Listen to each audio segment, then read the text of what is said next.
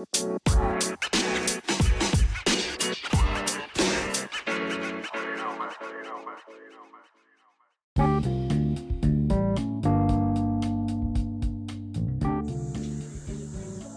Dave, hey everyone, welcome to the Corner Post. It's Matt here. It's Tuesday evening, around about 8 PM. I'm doing this a day late just because I have been obsessed with this brand new video game, which isn't wrestling related, so we won't go into it too much, but it's pretty much just consumed my whole life. Anyway, kick things off. We had the Super Bowl. Not wrestling related, sorry. So far it's like 2 from 2 for the non-wrestling related. But we had the Super Bowl Monday, our time, Sunday for the US.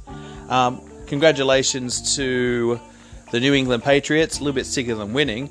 But anyway, the WWE brought back Halftime Heat, which was an NXT promotion, with a main event consisting of Ricochet, Velveteen Dream, and Aleister Black versus Tommaso Ciampa, Johnny Gargano, and Adam Cole.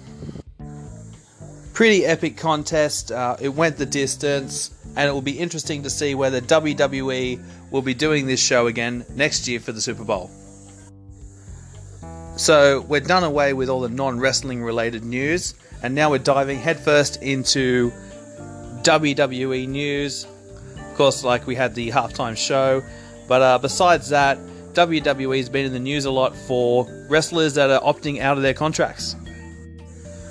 So far with Kenta, you can call him Kenta now because he's leaving, so he gets his actual name back, requesting a release from his contract, and of course, Dean Ambrose / Jon Moxley requesting to finish up in April. Coincidentally, that's probably around the time that everything kicks off with AEW, so it'll be interesting to see where he ends up. Kenta, of course, is heading back to Japan. And finally, for this week's installment, we have the first 3 inductees into the WWE Hall of Fame, class of 2019, being the Hart Foundation. Hart Foundation consisting of Bret Hart, Jim the Anvil Neidhart, and Mouth of the South, Jimmy Hart. That's it for me for this week. I'm now going to get back to building roller coasters in my theme park based video game. Have a good one, and look forward to hearing from you later in the week.